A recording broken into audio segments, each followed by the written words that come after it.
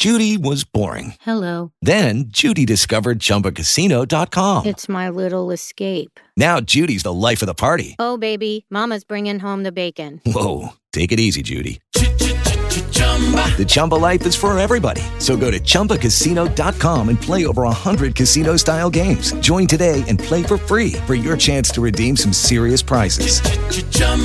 ChumbaCasino.com. No purchase necessary. Void where prohibited by law. 18 plus terms and conditions apply. See website for details.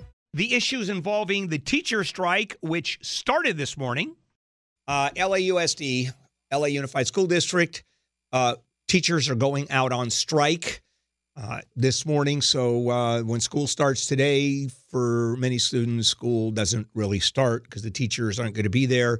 They'll be herded into gymnasiums and the large rooms, auditoriums, et cetera, and I don't know how teaching is going to go on. Well, one of the things that the teachers want is a 6.5% pay raise going back to July 2016. And that's one of the big hangups. Now, they've been offered 6%, but only going back to the last school year, and the current one is divided between the two. So that's one issue, the pay. The other issue is the size of the schoolroom itself, and then the issue of whether or not there should be, and I don't know who's against it, a nurse and a librarian in every school. Okay, now, when we talk about the teachers, I got to tell you, some people are saying they're doing okay. Let me give you an idea of what teachers make. $80,000 a year is a typical teacher. Now, with that, and that seems like a lot of money, doesn't it? I mean, $80,000 a year seems like a pretty good living for effectively 8 months of work. 3 months off during the summer, and then all the weeks, spring break, winter break, that, and every holiday you can think of. There are more holidays during the year, school holidays, than you can imagine, and they're getting $80,000. Wow. A lot of people are saying that. Now, teachers work their asses off. They work usually a lot more hours during the school year. It's not an 8-hour job because they're grading papers. They're preparing. But there are a whole lot of people who would be thrilled at $80,000 even working their tails off for 8 months of the year. That isn't a bad buck. However, LA Unified, still, the teachers don't get paid as much as many other school districts. Matter of fact, it's sort of in the bottom of big city peers. Now, the 6% would bring them a lot closer, but still. For example, Chicago Public Schools, the third largest school district in the country, has 300,000 fewer students than LAUSD. There, a teacher starts at $52,000 or $53,000. In LA, they begin at $50,500. LA peaks at $88,000, and Chicago peaks at north of $100,000.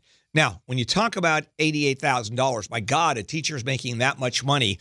To get $88,000 takes decades to get there, and you need a PhD. A lot of teachers go on with higher education. If you're talking about a new teacher who has a bachelor's degree, it starts at 50, and I don't know how quickly it goes up, but it's not going to get much more than, I'm guessing, 60. And this one, and this is a Daily News article, and I had no idea. Full-time teachers in L.A. receive roughly $24,000 in health and retirement benefits.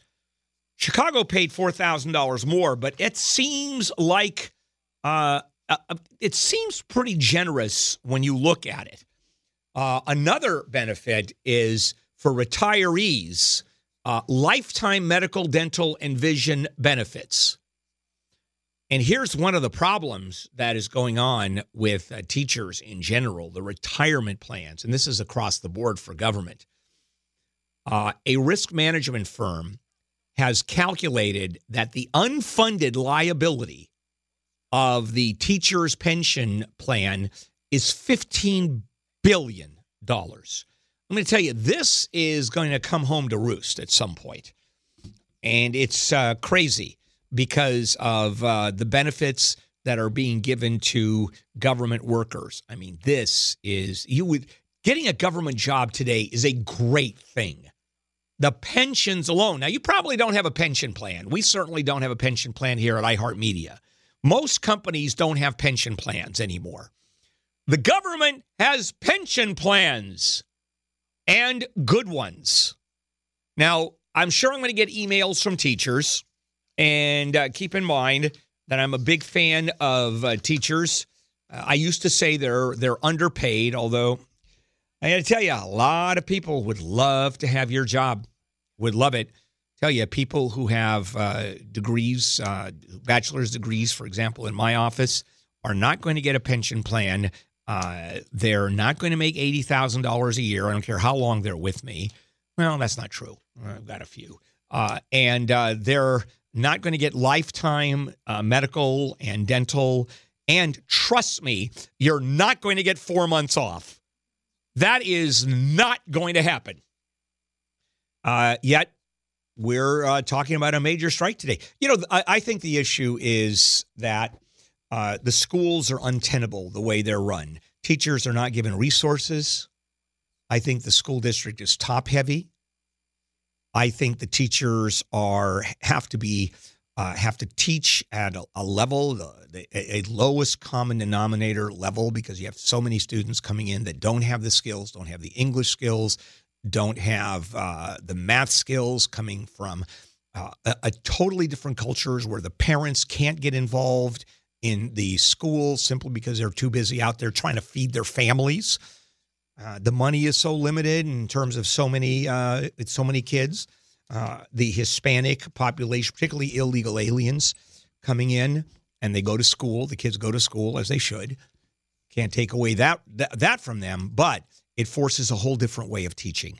And it's to the detriment of the kind of teaching that I had when I was going to LA Unified School District.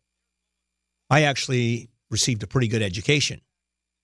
I knew my grammar, used to know my grammar. I had a good vocabulary. Notice the word had. You know, I used to be able to think without jumbling up words and going off on tangents. I used to be able to do that coming from LAUSD. I'm telling you. Gavin Newsom and the Democrats promised they'd start working on the affordable health care business. They started from minute one. Boy, did the Democrats come to the table running. One of the things that was promised, and particularly by Gavin Newsom, is the affordable health care.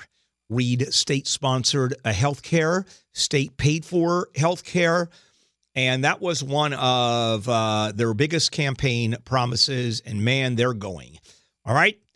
Right from the get-go, Governor Gavin Newsom announced a plan to expand Medicaid to those in the country illegally up to the age of 26. Medicaid is the program that pays for medical for poor people who can't afford it. And right now, even if someone is in the country illegally, up to the age of 19, coverage is there. Under Medicaid, he wants to expand it to age 26. And back we go, a mandate that everyone buy insurance or face a fine. That has had some constitutional issues, as in you can't do that. And something that I don't think anybody is against other than maybe Big Pharma, and that's consolidating the state's prescription drug purchases in the hope that that's going to lower costs. Well, if you put together more and more people or more organizations that together are negotiating, gives you more power to negotiate. That's easy, which is that's one of the issues that I like about a national health plan, because the pharmaceutical companies are dealing with one buyer. You don't like it? We don't buy.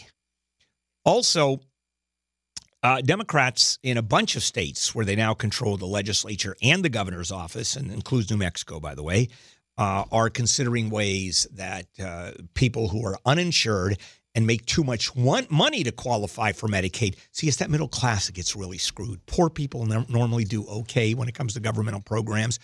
Rich people don't need it, obviously, because they pay for it all. That middle class gets nothing and has to pay for everything.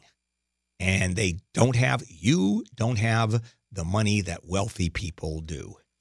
So in New York, Mayor Bill de Blasio is doing the same thing. and is going to run a public plan to link the uninsured with city hospitals. And the main Democratic theme that's going on is let's go back. Let's look at Barack Obama's healthcare overhaul, Obamacare. Why? Protections for people with pre-existing conditions, which is now in stone, by the way. I don't think you'll see any Republicans, even the ones that scream the loudest, let's repeal, it's all terrible. That's not going to go away for sure. Insuring kids up to 26 years of age instead of whatever cutoff an insurance company wanted, usually 21. And so now you get 5 extra years to take care of your kids under your plan. I don't think that's going to go away. That's for sure. So those are the two items, pre-existing and the 26-year-olds are now going to be able to be covered. That's not changing at all. I mean, that's the third rail. Once you get it, you ain't giving it up. That's for sure. So what is going to happen? Well, here's the problem, and it's legitimate. If you don't have the mandate, then younger, healthy people aren't buying insurance. They're not, because they're younger and healthy, and young people are invincible, right? Remember when you were 20, 25, 30?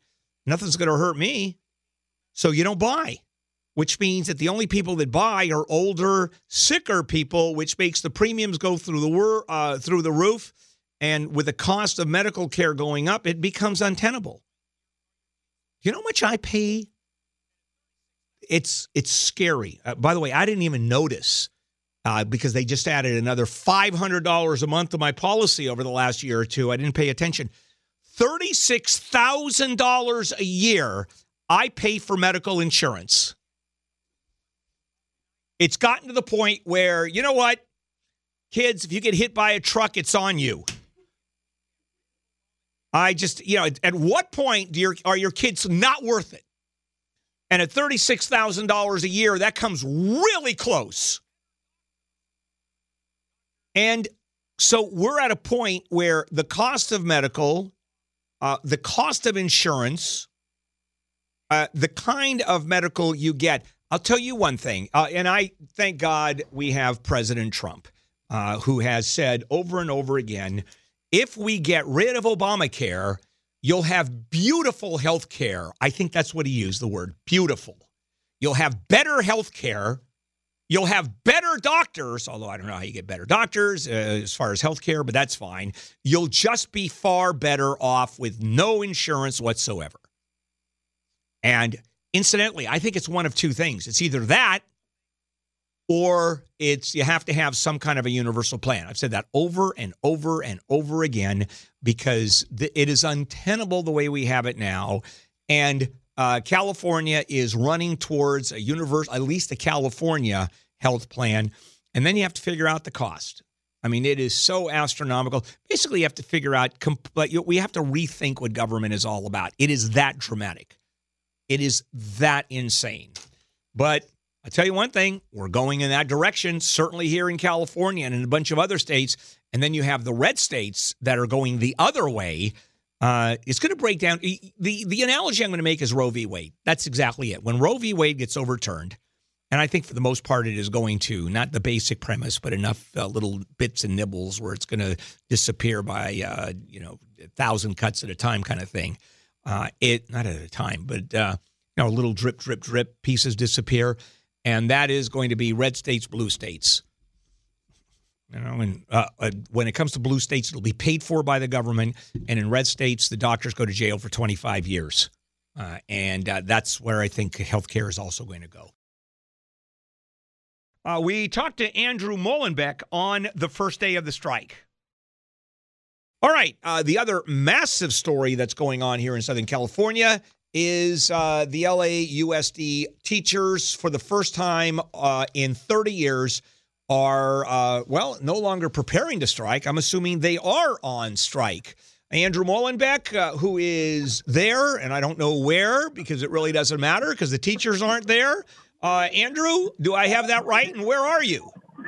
Hey, good morning, Bill. I'm at John Marshall High School in the Los Feliz area.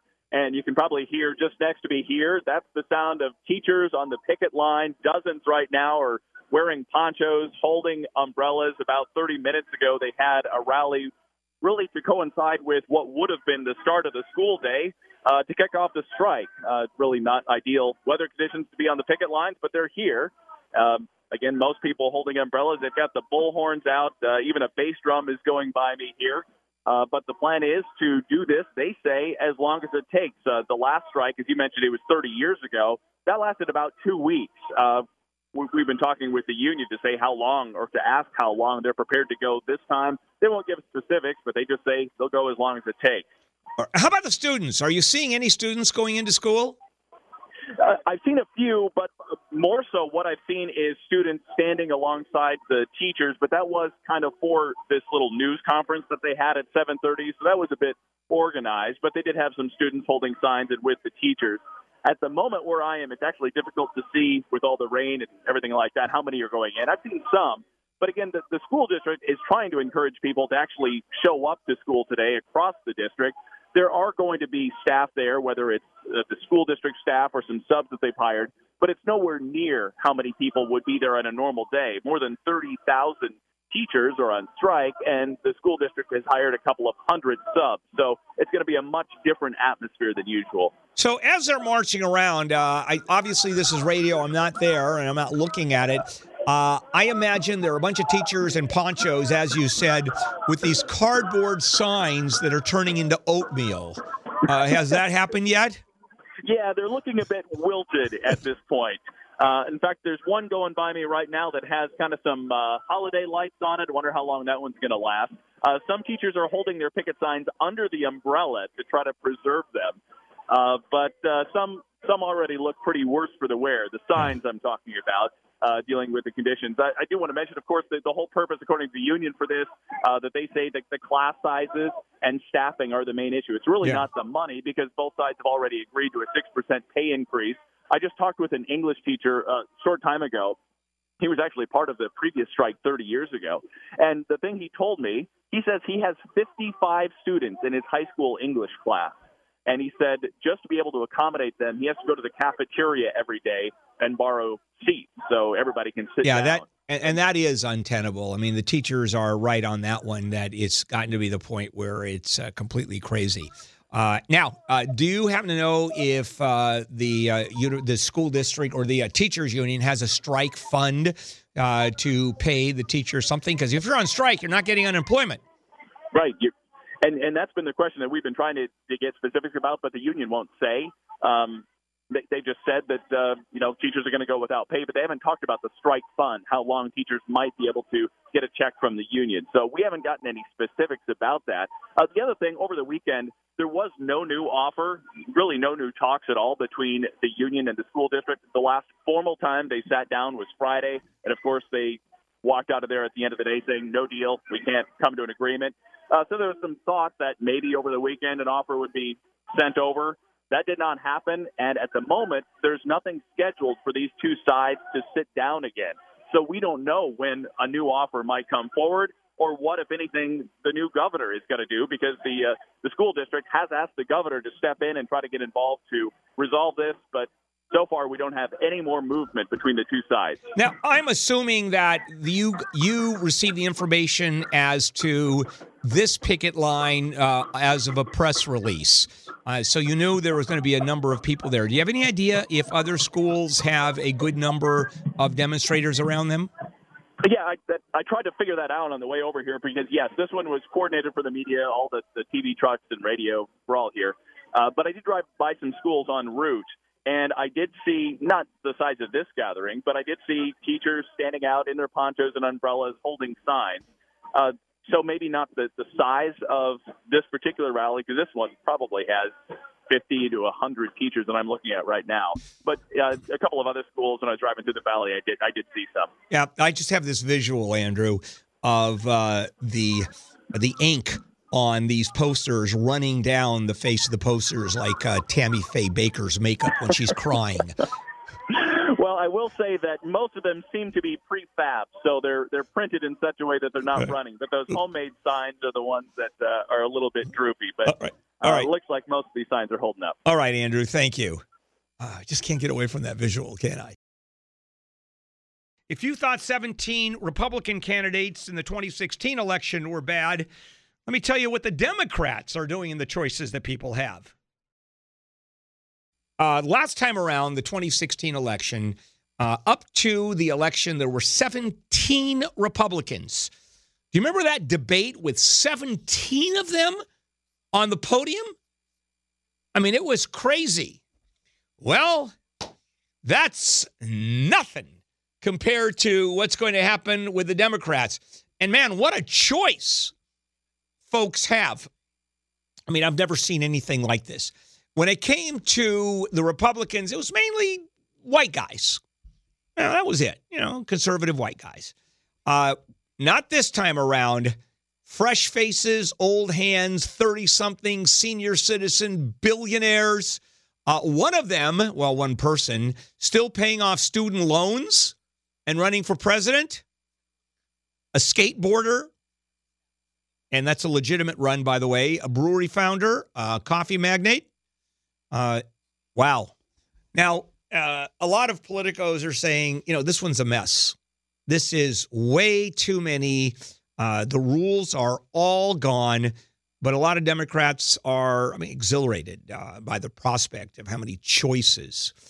So the earliest candidates to announce, Senator Elizabeth Warren, she hasn't announced yet. She has a staff of 75 people, and she's been going to all of the early states and camping out, New Hampshire, Idaho. So she is the first one, right? Woman. More traditionalist, except she's so wildly left-wing, and of course claims Native American blood. And so if she gets it, she'll be Pocahontas. A Latino, former San Antonio Mayor Julian Castro, he announced. Senator Kamala Harris, our senator, a black woman, announced. She's on a book tour right now.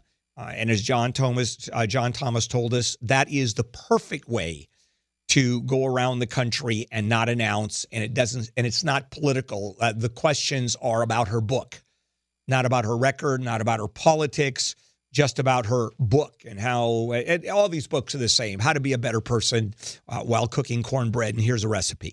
It's all exactly the same stuff. All right.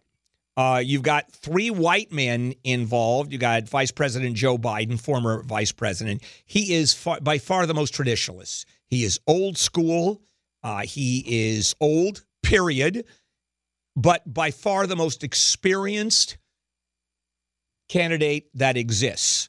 He was 30-something years in the Senate. He was 8 years as vice president, and he is so well-versed in foreign affairs, probably the most competent man in the country to run on foreign affairs. And he will become the instant front-runner simply because of his name recognition. You have another white guy, interesting guy, 46-year-old guy, Beto O'Rourke. When he ran against, Ted Cruz. Sorry about that. When he ran against Ted Cruz, he became a national sensation. Why? The live streams of his skateboarding, driving around, and driving and cooking while it's just crazy. And he is the youngest of the hopefuls. You have California Representative Earl Swalwell, who has no chance, but he still owes $100,000 on a student loan. So I'm assuming if he wins, we eliminate student loans immediately. He's going to out Elizabeth Warren on that one. So 36 Democrats either in the race or saying they're considering, and it is going to be crazy. And it's going to be fascinating. And so where are we sitting? Here's the problem with a Joe Biden and Elizabeth Warren. Fresh new faces. Democrats are looking at a fresh new face. So how do you get a fresh new face? Well, Elizabeth Warren could always go to Liftique. And by the way, I was paid to do that. I just want to let you know the Liftique folks made sure that I put that in somewhere. God, it's so funny. Anyway, Senator Kamala Harris, who is young and has some creds, and is perfect. Was it, I think, African-American father, Indian mother. I mean, dot Indian, not feather Indian. And although, can you imagine if she were Native American on one side? What would Elizabeth Warren say? Kirsten Gillibrand of New York, Amy Klobuchar of, I don't know how to pronounce her name, of Minnesota. So these are potentials. But keep in mind, as we don't know any of these people, when the primary started in 2016, the Democratic primaries, 18 months before that, no one knew the name of one politician that came out of Chicago. No one had ever heard of him. A guy by the name of Barack Obama. And keep in mind, at that point, Hillary Clinton was the heir apparent. She had the nomination, which she lost. Donald Trump, everybody knew who he was, but who would have ever figured out that Trump was going to win the nomination a year before? Crazy. Remember, he had announced 3 times, and every single one of them was a joke. Well, the joke was on us. Remember when he came down the escalator at Trump Tower and he announced his presidency? People were laughing. Those people have since been arrested, by the way. I just want you to know that. With the Lucky Land Slots, you can get lucky just about anywhere. This is your captain speaking. We've got clear runway and the weather's fine, but we're just going to circle up here a while and get lucky. No, nothing like that. It's just these cash prizes add up quick. So I suggest you sit back, keep your tray table upright, and start getting lucky. Play for free at LuckyLandSlots.com. Are you feeling lucky? No purchase necessary. Void where prohibited by law. 18+ terms and conditions apply. See website for details. When you're an enemy of Trump, you stay an enemy of Trump. So we've got Castro, a Latino, 2 black senators. By the way, you have another African-American who could be running, Eric Holder. He's being told to run or is considering the nation's first black U.S. Attorney General under Obama. Governors, who incidentally probably are, I think we've had more governors become president than any other job, only because governors govern states. I mean, it's an administrative head. They have legislatures to deal with. They have budgets to deal with. And so just by the nature of the work they have done, it's more experience. At least you can argue that. Also, media billionaire Michael Bloomberg invested heavily in Democratic candidates. He's considering, and he can write a check. Former Starbucks chief executive Howard Schultz, he could run, and it's free coffee for everybody in the country. Ooh, I'd vote for him. Oh, see? I'm telling you, that works. And so where's it going to go? Who knows? But it's certainly going to be fascinating, to say the least, as this thing pans out. And Bernie Sanders, let's not forget Bernie Sanders. Very old, very left-wing. And where are we going to go with this? The choice, left, right, Latino. You've got white old guys. You have Hispanics, women, and combinations thereof. Congress is now investigating Trump and how close he is to Putin. And I think there's video of them having sex. I don't know yet. The other big story is what's going on with President Trump. What a starter. We started Monday with a story about President Trump and an accusation coming from the Washington Post and the New York Times, which immediately is suspect for so many people because the hatred of Trump runs so deep with those 2 publications. And this has to do with the inquiry into President Trump and his connection with Putin. Now, this is not new, the allegation that they're just too damn close, that the president has treated Putin on a whole different level. For example, denying there was any Russian interference whatsoever at any time, even in light of allegation becoming truth after truth after truth of interference, Russian interference. And the president kept on, nope. Why do you say no, Mr. President? Because Vladimir Putin told me no. And if he tells me no, then it's no. 17 U.S. intelligence agencies have told you yes. I don't believe them. I believe Putin. All right, we know that's already there. Now, the new information that has come out is that the president and Putin, during the times they had conversations, the president has withheld details. And to the point where even the interpreter's notes were taken by the president. The interpreter was told, you do not release any information. And what the president did is kept those talks secret, which has never happened before. There's two ways of looking at this. Before that, the FBI, even as when Trump was a candidate, started an investigation that he was so close to Putin that the president, then the candidate, and then the president risked the security of the United States. This is the FBI. I mean, is that unbelievable? That the president of the United States is being investigated by an investigative agency of the United States, and they're wanting to find out, was he risking U.S. security by what happened with him and Putin? Considering that he has been so pro-Putin as to people just shaking their heads. Wait a minute. This isn't right. There's something very wrong here. And the other thing now, we find out that his conversations, his private conversations, we're not going to know what happened. And he's making absolutely sure that parts of those conversations, or all those conversations, are being hidden. Well, okay. And we don't know what happened in the investigation, incidentally. I don't know. I assume they dropped it. That story is not being told.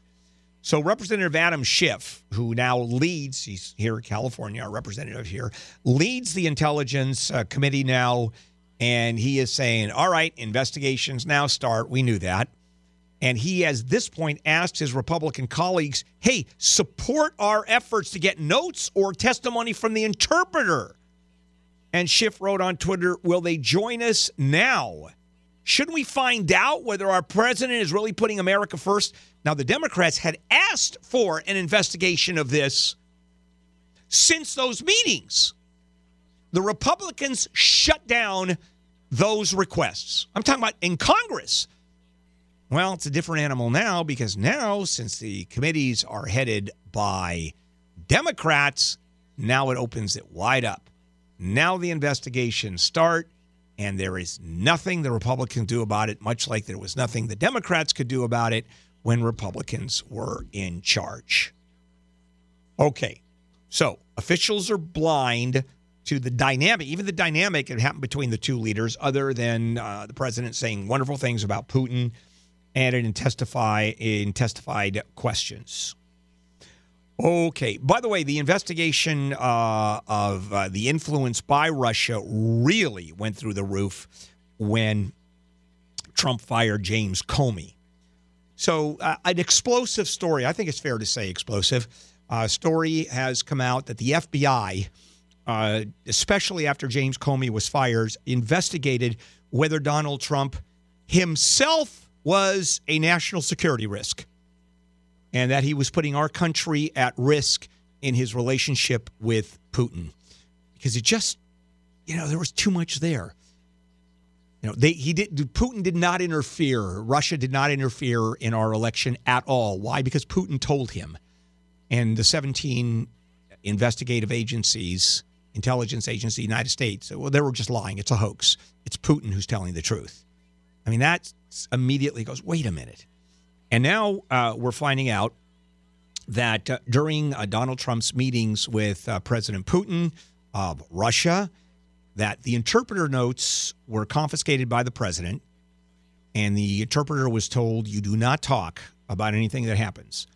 And that's the first time that's happened. Presidents always share, it's certainly with their inner circle, with the intelligence folks, what the conversations were like. What was the demeanor of the other side? What was said? And none of that.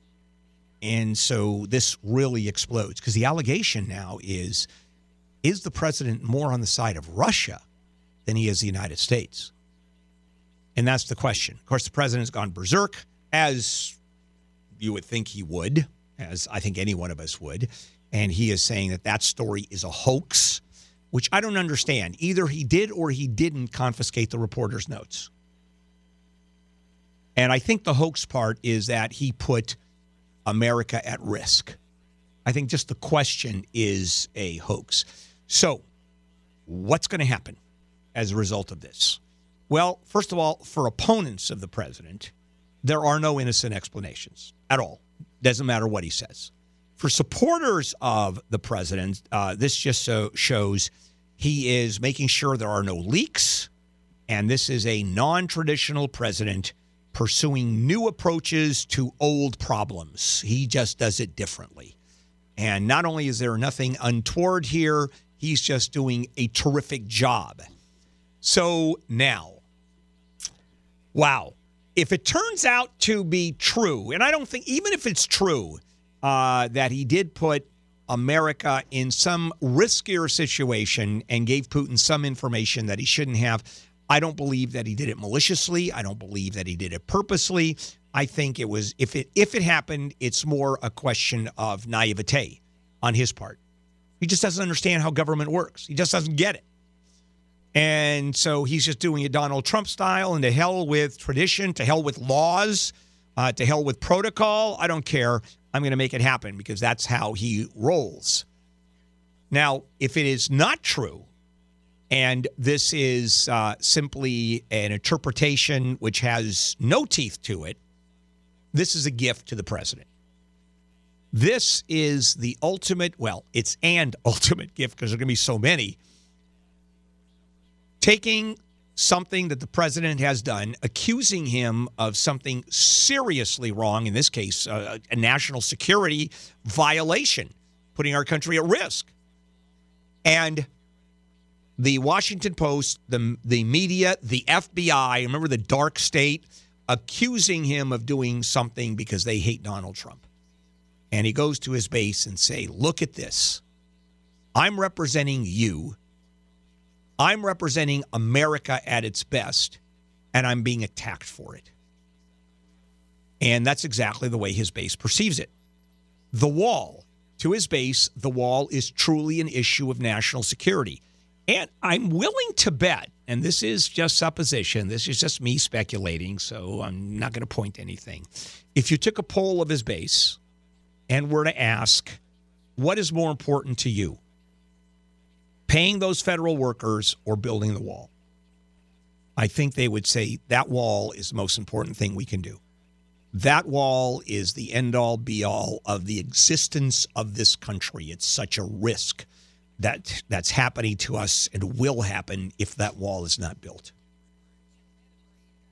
I absolutely believe that that is President Trump's position because there's nothing to indicate that it's not at all. And right now he's getting the blame for it.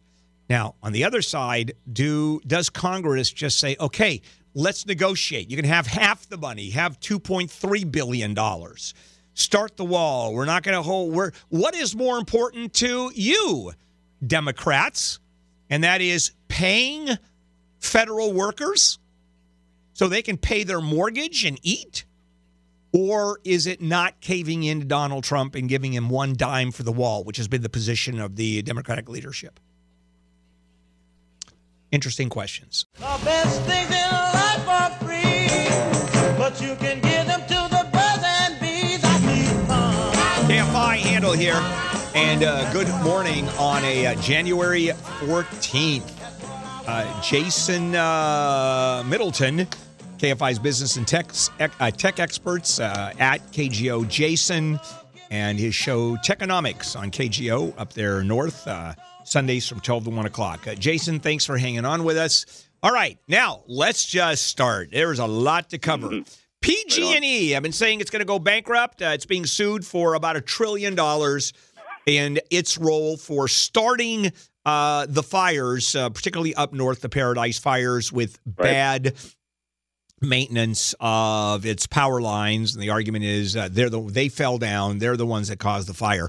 So let's talk about a utility going bankrupt and what's going to happen here.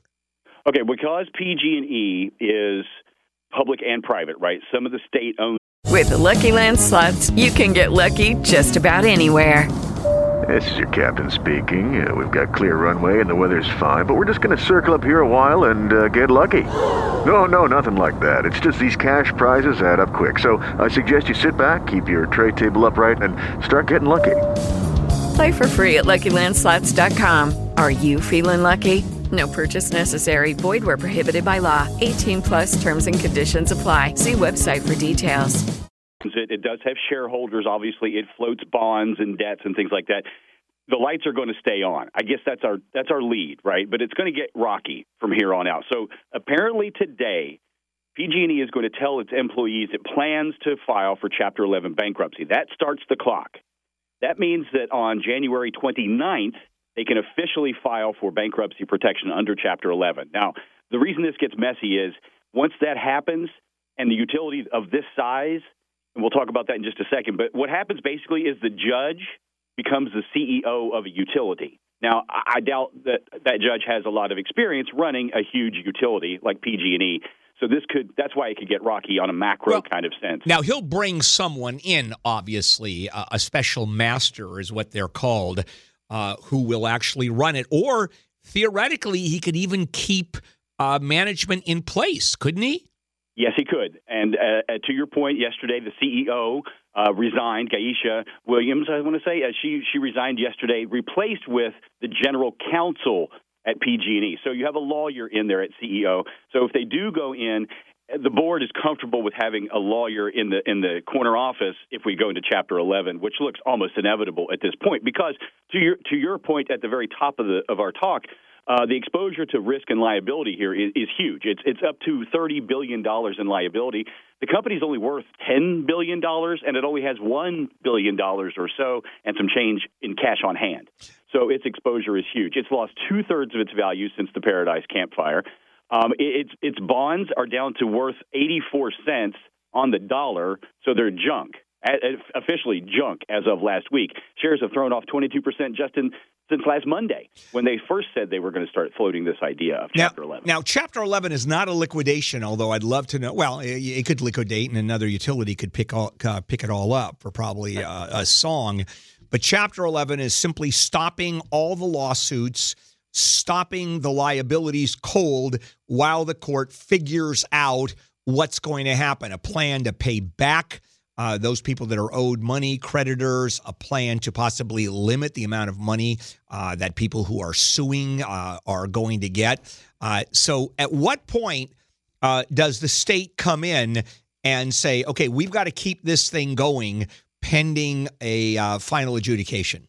Well, look, Gavin Newsom has already said in a statement that his administration has been in constant contact with PG&E, the labor unions, and the regulators, so there won't be any disruption. So I'd say as far as we said, the clock starts, today. So on the 29th is probably when Gavin Newsom has to come out on a very strong political stance. Yeah, the only thing that we can all guarantee is that the money you owe for utilities will never diminish or go away. That's going to keep on going. Is that fair?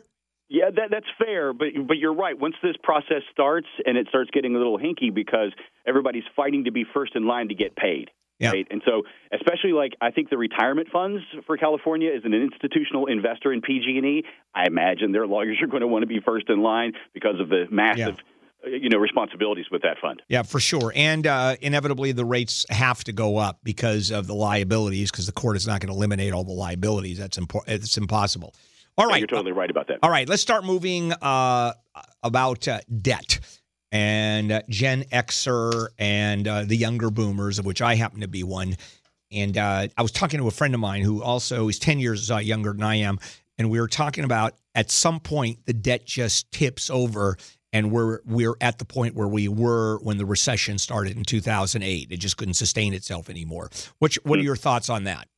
Well, you're totally right. I had to look up a couple of things. I called a friend over at Bankrate.com who got me some numbers, and you mentioned Gen X, which I am, and you're a younger baby boomer. But actually, the paying down of debt is, according to a recent poll, across all age groups. And the optimism among the youngers in the workforce is actually pretty good. It's 6 in 10. 60% of millennials think that things are going to get improved this year for them.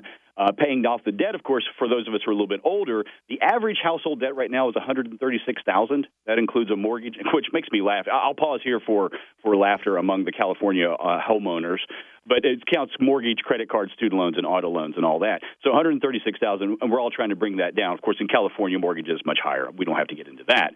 But I do see that is more important. Paying down debt is more important right now than making more money at work, which I thought was an interesting tipping point, given that the wage increases since the Great Recession have been so tepid until very, very recently.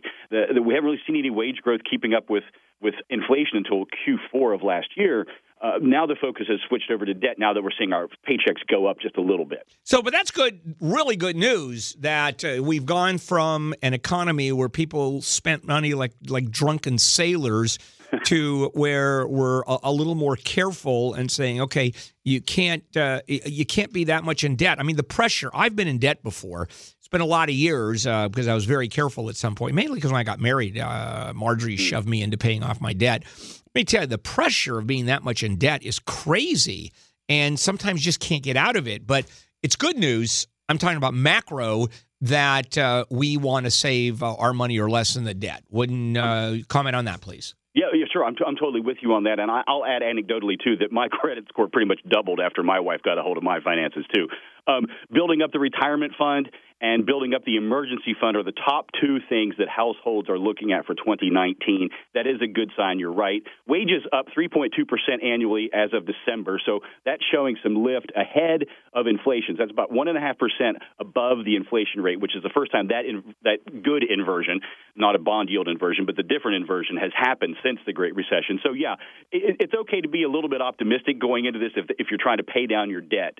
But I don't think that we're going to see like a huge spike in wages or anything this year. I think we're just going to see slow and steady wins the race. Yeah, and keep in mind, I love it. If you think about actual numbers, if you get a raise of 1.5%, and that's assuming you put into the formula inflation, and you're making $50,000 a year, it's effectively a $550 raise per year.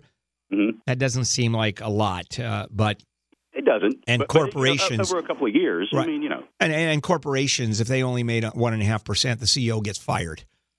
Right, that's true too. And we know with the stock buybacks that we saw, $1 trillion worth of stock buybacks last year, that kept a lot of CEOs in office maybe a little bit longer than they would have usually. Right. All right, Jason, we're going to come back and talk about what's going to happen with the economy and watching bank earnings, and then we've got overpaying for a home. CNN just did a story. And are the homes way overpriced? Well, certainly here in Southern California they are, or California in general. And we'll come back with Jason on that one. This is KFI. Let's check in with Jennifer.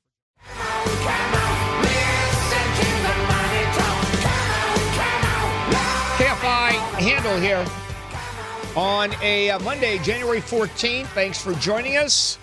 The big stories we are covering today. Of course, the teacher strike starts this morning. And I think classes are going to start any minute, or classes are not going to start any minute. And we'll be talking to Andrew Molenbeek a little bit later on at 8 o'clock, who is there at where the teachers are not. Sort of a double negative there. All right. Back we go to Jason Middleton, our business and tech expert. Jason, there's a story that CNN is carrying, and that is how to avoid overpaying for a home. Explain how that's humanly possible in California, would you please? I'll do my best, Bill, but you're right. California is always kind of a seller's market, right? But in the data, at least the data I saw from Q4 that was shared with me, it shows a plateau, right? So the year-over-year price increases for homes in California has actually slowed down. So it's almost at parity, like 1.5% from December to 2017 to December 2018. So that means that it's almost in equilibrium right now, and for California, that's hard to do. Your market down there gets started in February. So does our market up here in the Bay Area. So we'll see. We'll have more better data, if you will. Did I just double that? Yeah, I just did that. We'll have more betterist data after Q1 of this year, and then we'll see how the rest of the year kind of plays out. Things up here, at least, were starting to slow down pretty significantly in Q4. And it wasn't just the prices, it was the volume and the listings, too, were starting to last a little bit longer. It used to be you could put a house on the market and you'd have bids within hours and sometimes be closing by the end of the week. But now that seems to be getting out to like 12 days. And for the Bay Area, that seems like a long time. I think Southern California is on par with about 12 days, too, as an average. If we see that creep up a little bit, well, then it becomes a little bit more of a buyer's market for at least a little while. So let me throw something at you, and that is in terms of people buying or rush to buy. If the thinking is no longer we better buy now because next week it's going to be 10% higher, if that has disappeared, how much slower does the market get once the news of, as you say, the equilibrium is here? I think that a large part of that market effect is going to really come down to the mortgage rates, right? So we saw a bit of a spike late last year in mortgage rates. They've come back down now. So that might actually help the market stay healthy if you're a seller because you're still incentivized to kind of – I think rather than outpace the price of a house, you're trying – its sticker price, you're trying to outpace the mortgage price, right? Because that's the one that's going to accrue over the 30 years. And so – those two factors together have to be watched. I mean, it's a very top. You were so right. Selling and buying a house is an art and a science, and you're trying to price the market, which is impossible. It's a fool's errand. But you can, study your comps, get as much data as you can, look at, like I said, the quarterly data that's available online. Paragon Real Estate, I'll just go ahead and plug them because they provide me with such great real estate data for California. You can go there and check it out. So it's an art and a science. But look, there's nothing better than making an offer. Even if you make a lowball offer, it's better than making no offer at all, right? And in California, that seems to be what keeps things moving. That and low inventory. We just don't have enough housing, period, across the state. And they're making it impossible down here, at least. And I'll have you comment on that as a last part of the segment. And that is, there is lip service being made here in Southern California to building more housing. They make it impossible with the regulations, the rules, the zoning requirements. I can give you horror stories, personal horror stories, that while, we want more housing, we're going to make it almost impossible for you to build. It is the same problem up there, and I'm not talking about space. I know San Francisco and its environs, they're simply an issue of real estate space. I'm just talking about, hey, why don't you let us build without crazy stuff going on? Yeah, it's the same. It's the same thing up here. This really requires political leadership and political will to solve this in California. Scott Wiener is a state senator from San Francisco, a former soup up here. He has legislation pending in the Senate that would make it easier to build around transportation hubs. Kind of like it reminds me of like the Red Line stopping in North Hollywood, and you have that housing that went up around there too. That had to have some political will around it, I would imagine, because even at that space before the train line went in, it was still kind of, even for the valley, it was expensive to buy in North Hollywood. It's expensive to buy anywhere in California. Yeah, it's crazy. All right, Jason, thank you. The show is Techonomics on KGO Sundays 12 to 1, and then Jason's website is social media at KGO Jason. Jason, take care. Thank you. It's a pleasure, Bill. Thank you. And he's absolutely right. It is a pleasure being on this show. I couldn't agree more. With the Lucky Land Slots, you can get lucky just about anywhere. This is your captain speaking. We've got clear runway and the weather's fine, but we're just going to circle up here a while and get lucky. No, nothing like that. It's just these cash prizes add up quick. So I suggest you sit back, keep your tray table upright, and start getting lucky. Play for free at LuckyLandSlots.com. Are you feeling lucky? No purchase necessary. Void where prohibited by law. 18+ terms and conditions apply. See website for details.